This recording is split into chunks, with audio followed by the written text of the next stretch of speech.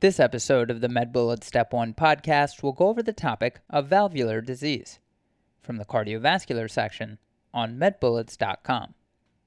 Let's start this episode with a clinical snapshot. A 75-year-old man, accompanied by his wife, presents to his primary care physician for episodes of chest pain and shortness of breath. He reports that his symptoms occur with exertion and improve with rest. His wife said that a few days ago, he passed out for approximately 15 seconds and regained consciousness when laying on the ground. On physical exam, there's a systolic crescendo-decrescendo heart murmur, best heard at the base and radiates to the carotids. So the patient in the clinical snapshot has aortic stenosis. Now let's get into the episode. We'll talk about the different valvular diseases based on type, etiology, murmur, and important facts. So starting with aortic stenosis, in terms of etiology, this can be from age-related calcification in the elderly, as well as a bicuspid aortic valve in the young, which leads to early calcification of the valve. In terms of the murmur heard in aortic stenosis, you will hear a systolic murmur, specifically a crescendo-decrescendo murmur that radiates to the carotids and is heard best at the base. In terms of symptoms, aortic stenosis may present with syncope, angina, and or dyspnea on exertion. Patients may develop arrhythmias, and you may find what's known as pulsus parvus et tardus. Moving on to mitral regurgitation, etiology can be secondary to rheumatic fever, endocarditis, and post-myocardial infarction, specifically from rupture of the chordae or papillary muscles. It can also be secondary to left ventricular dilatation. In terms of murmur in the setting of mitral regurgitation, you will hear a holosystolic murmur that is high-pitched and radiates towards the axilla and is best heard at the apex. In terms of maneuvers that increase murmur intensity, hand grip and rapid squatting will increase murmur intensity. Now let's talk about tricuspid regurgitation, and the etiology is secondary to right ventricular dilatation, rheumatic fever, and or endocarditis. In terms of murmur, tricuspid regurgitation will have a holosystolic murmur heard best in the tricuspid area. And remember that tricuspid regurgitation can be seen in patients with a history of intravenous drug use. Now let's talk about mitral valve prolapse. And in terms of etiology, it can be secondary to myxomatous degeneration or rheumatic fever. With respect to myxomatous degeneration, this may be due to Marfan or Ehlers-Danlos syndrome, or it can be idiopathic overproduction of dermatan sulfate. In terms of murmur, mitral valve prolapse will manifest with a systolic murmur, and this will specifically be a late systolic crescendo murmur with a mid-systolic click, and is heard best over the apex. In terms of symptoms of mitral valve prolapse, they are nonspecific and include palpitations, dizziness, dyspnea, and anxiety. Moving on to aortic regurgitation, in terms of etiology, this can be secondary to aortic root dilatation, bicuspid aortic valve, endocarditis, and rheumatic fever. In terms of murmur, aortic regurgitation will manifest with a diastolic murmur, specifically an early diastolic decrescendo murmur, or what's known as an Austin-Flint murmur, which is an apical diastolic rumbling. Maneuvers that can increase this murmur intensity are hand grip and rapid squatting. When aortic regurgitation is severe and chronic, patients can develop a wide pulse pressure, hyperdynamic pulse, and head bobbing. Finally, let's talk about mitral stenosis, and the etiology is usually secondary to rheumatic fever. In terms of murmur, mitral stenosis will manifest with a diastolic murmur, specifically an open snap and delayed rumbling mid to late diastolic murmur. And remember, the time between A2 and opening snap is inversely correlated with severity. Finally, remember that in the setting of mitral stenosis, the left atrium can be dilated and may compress the esophagus and left recurrent laryngeal nerve. Left atrium dilation may also result in atrial fibrillation. Okay, so now that we've gone over the major points about this topic, let's go over a few questions to apply the information and get a sense of how this topic has been tested on past exams. The first question reads, a 42-year-old man presents to his primary care physician for an annual physical exam. His past medical history is significant for alcohol use disorder complicated by periods of homelessness. Otherwise, he has been well with no major complaints during this visit. On physical exam, a new cardiac murmur is heard between the S1 and S2 heart sounds. The murmur does not appear to vary much in intensity, and it is best heard along the left sternal border in the 6th intercostal space. Physical exam also reveals 1+ edema of the lower extremities bilaterally, as well as increased jugular venous pressure. Which of the following is most likely associated with the cause of this patient's murmur? And the choices are 1. Abnormal number of valve leaflets, 2. Aortic root dilatation, 3. Ehlers-Danlos syndrome, 4. Intravenous drug use, and 5. Rupture of papillary muscles.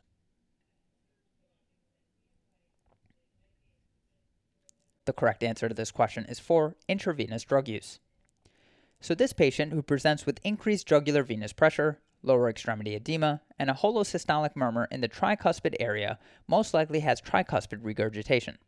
This valvular defect is associated with intravenous drug use. To quickly review, tricuspid regurgitation is caused by incompetent or abnormal closure of the tricuspid valve during systole.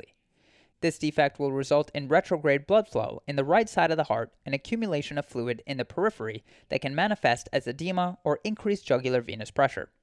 The murmur of tricuspid regurgitation is best heard in the left parasternal 6th intercostal space and is holosystolic in nature.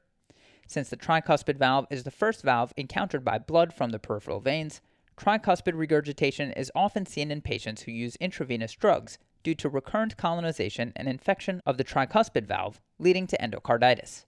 Endocarditis can present with fever, murmur, splinter hemorrhages, Roth spots in the eye, and red or painful lesions on the palms, known as Janeway lesions. To quickly go over the incorrect answers, answer 1, abnormal number of valve leaflets is associated with increased development of aortic stenosis because a bicuspid aortic valve can undergo calcifications more easily. Aortic stenosis would present with a crescendo-decrescendo mid-systolic murmur, best heard in the right parasternal 2nd intercostal space. Answer 2, aortic root dilatation, is associated with aortic regurgitation because the increased area leads to incompetence of the aortic valve during diastole. The murmur associated with aortic regurgitation is an early diastolic decrescendo murmur, best heard in the right parasternal 2nd intercostal space. Answer 3, Ehlers-Danlos syndrome, is associated with mitral valve prolapse because the abnormal collagen structure found in these patients leads to myxomatous degeneration of the mitral valve. The murmur associated with mitral valve prolapse is a late systolic crescendo murmur with a mid-systolic click, best heard in the left 6th intercostal space at the mid-clavicular line. And finally, answer 5, rupture of papillary muscles, is associated with mitral regurgitation because the valve loses the support of the chordae tendineae in closing during systole. The murmur associated with mitral regurgitation is a high-pitched holosystolic murmur best heard in the left 6th intercostal space and the mid-clavicular line with radiation towards the axilla. To leave you with a bullet summary, tricuspid regurgitation is commonly associated with intravenous drug use due to recurrent colonization and infection of the tricuspid valve by injected bacteria. Moving on to the next question. A 43-year-old man presents to his primary care physician concerned about an episode of syncope that occurred 1 week prior while on his daily jog. The patient states that he was halfway through running his usual route when he started feeling a little dizzy and suddenly woke up on the ground. According to witnesses, he lost consciousness for about 10 seconds. Upon further questioning, he has noticed that lately he cannot run as far as he usually does without having to take a break. Family history is significant for multiple heart attacks in several relatives on his father's side and diabetes on his mother's side. The patient is otherwise healthy and does not take any medications other than his multivitamins. His current temperature is 98.5 degrees Fahrenheit or 36.9 degrees Celsius. Blood pressure is 128 over 78 millimeters of mercury. Pulse is 65 per minute, and respirations are 12 per minute. His physical exam is notable for a grade 4 out of 6 crescendo-decrescendo systolic murmur that radiates to the carotids. The patient is then scheduled for an echocardiogram. What is the most likely etiology of his symptoms? And the choices are 1, atherosclerotic valve, 2, autoimmune valve destruction, 3, bicuspid valve, 4, dynamic outflow tract obstruction, and 5, incompetent valve.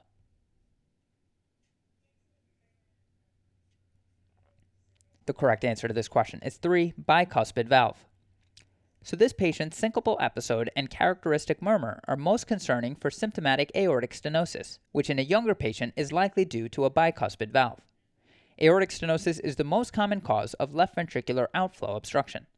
The narrowed valve increases left ventricular systolic pressures and causes left ventricular hypertrophy, which in severe cases will lead to heart failure.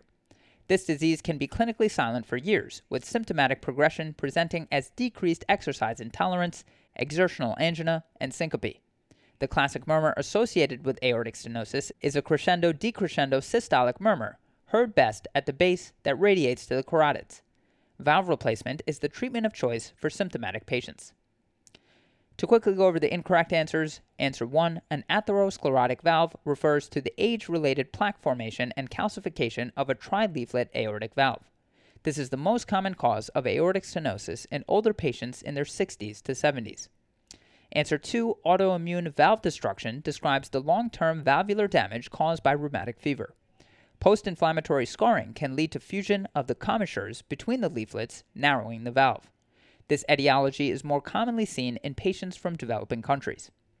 Answer 4, dynamic outflow tract obstruction refers to hypertrophic cardiomyopathy in which the abnormal motion of the anterior mitral valve leaflet against the hypertrophied septum causes obstruction during systole. It is a common cause of sudden cardiac death in young patients. Like aortic stenosis, it may present as a crescendo-decrescendo systolic murmur. However, the murmur will increase with Valsalva maneuver and does not radiate to the carotids. And finally, answer 5, valvular incompetence describes aortic regurgitation, which would present as a diastolic murmur that increases with Valsalva and a hyperdynamic pulse. To leave you with the bullet summary, aortic stenosis in a younger patient is typically due to a bicuspid valve. Moving on to the next question. A 25-year-old woman presents to her primary care physician with 3 weeks of palpitations and shortness of breath while exercising. She says that these symptoms have been limiting her ability to play recreational sports with her friends. Her past medical history is significant for pharyngitis treated with antibiotics, and her family history reveals a grandfather who needed aortic valve replacements early due to an anatomic abnormality. She admits to illicit drug use in college, but says that she stopped using drugs 4 years ago. Physical exam reveals a clicking sound best heard in the left sixth intercostal space. This sound occurs between S1 and S2 and is followed by a flow murmur. Which of the following is most likely associated with the cause of this patient's disorder? And the choices are 1, bicuspid aortic valve, 2, increased valvular dermatan sulfate, 3, infection with Streptococcus pyogenes, 4, intravenous drug abuse, and 5, mutation in cardiac contractile proteins.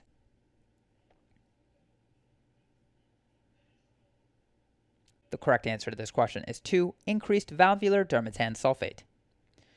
So this patient with palpitations, exertional dyspnea, a mid-systolic click, and a late systolic murmur most likely has mitral valve prolapse, which is associated with increased valvular dermatan sulfate. To quickly review, mitral valve prolapse is caused by redundant mitral valve tissue, which results in bulging of one or both leaflets into the left atrium during systole. This excess tissue may be the result of increased dermatan sulfate production or myxomatous degeneration. This disease is usually seen in young women as an isolated abnormality, but it can also be associated with Marfan syndrome and Ehlers-Danlos syndrome. Cardiac auscultation in this disorder will demonstrate a mid-systolic click due to sudden tensing of the chordae tendineae. A late systolic murmur may also follow the click if regurgitation is present. To quickly go over the incorrect answers, answer 1, bicuspid aortic valve is associated with aortic stenosis. However, this disease would present with mid-systolic murmur, best heard in the right second intercostal space. Answer 3, infection with Streptococcus pyogenes is associated with mitral valve stenosis and regurgitation. However, this patient has no other signs of rheumatic fever and was treated with antibiotics. Answer 4, intravenous drug abuse is associated with tricuspid valve defects. However, this would not present with a mid-systolic click. And finally, answer 5, mutation in cardiac contractile proteins is associated with hypertrophic cardiomyopathy. However, this disease would not present with a mid-systolic click. To leave you with a bullet summary, mitral valve prolapse may be the result of increased valvular dermatan sulfate production. And moving on to the final question, a 58-year-old woman with a history of rheumatic fever has been experiencing exertional fatigue and dyspnea. She has begun using several pillows at night to sleep and occasionally wakes up at night gasping for air. On exam, she appears dyspneic and thin. Cardiac exam reveals a loud S1 opening snap and apical diastolic rumble. Which of the following is the strongest predictor of the severity of a cardiac problem? And the choices are 1. Greater intensity of the diastolic rumble. 2. Short time between A2 and the opening snap. 3. Presence of a soft P2. 4. Shorter duration of the diastolic rumble. And 5. Presence of rales.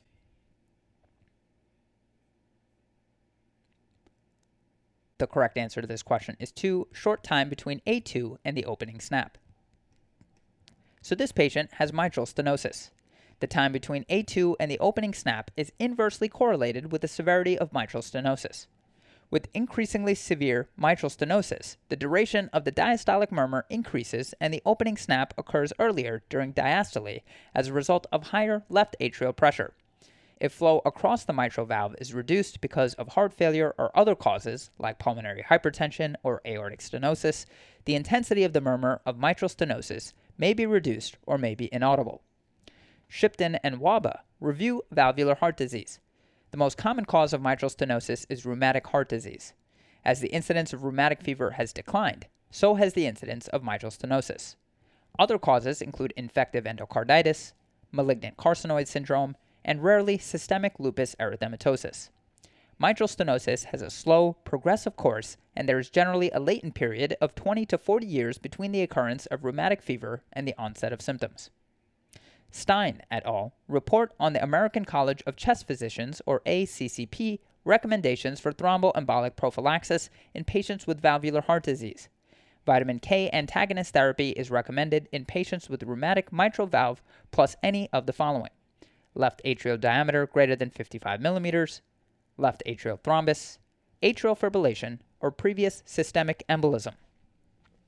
To quickly go over the incorrect answers, answer 1, greater intensity of the diastolic rumble, and answer 4, shorter duration of the diastolic rumble are both incorrect. As with increasingly severe stenosis, the duration of the murmur increases, and in the development of heart failure, the intensity of the murmur may actually finally decrease or become inaudible. Answer 3, presence of a soft P2 is incorrect, as there is accentuation of P2 when pulmonary hypertension is present, which is a possible sequelae of long-standing mitral stenosis. And finally, answer 5, presence of rales is incorrect, as the presence of rales indicates pulmonary edema. It may indicate that a patient is experiencing left-sided heart failure, but is not specific to mitral stenosis nor the severity of stenosis. That's all for this review about valvular disease. Hopefully that was helpful. This is the MedBullets Step 1 podcast, a daily audio review session by MedBullets, the free learning and collaboration community for medical student education. Keep in mind that these podcasts are designed to go along with the topics on medbullets.com, and in fact, you can listen to these episodes right on the MedBullets website or mobile app while going through the topic. If you've gotten any value from the MedBullets Step 1 podcast so far, please consider leaving us a 5-star rating and writing us a review on Apple Podcasts. It will help us spread the word and increase our discoverability tremendously. Thanks so much, and we'll see you all tomorrow.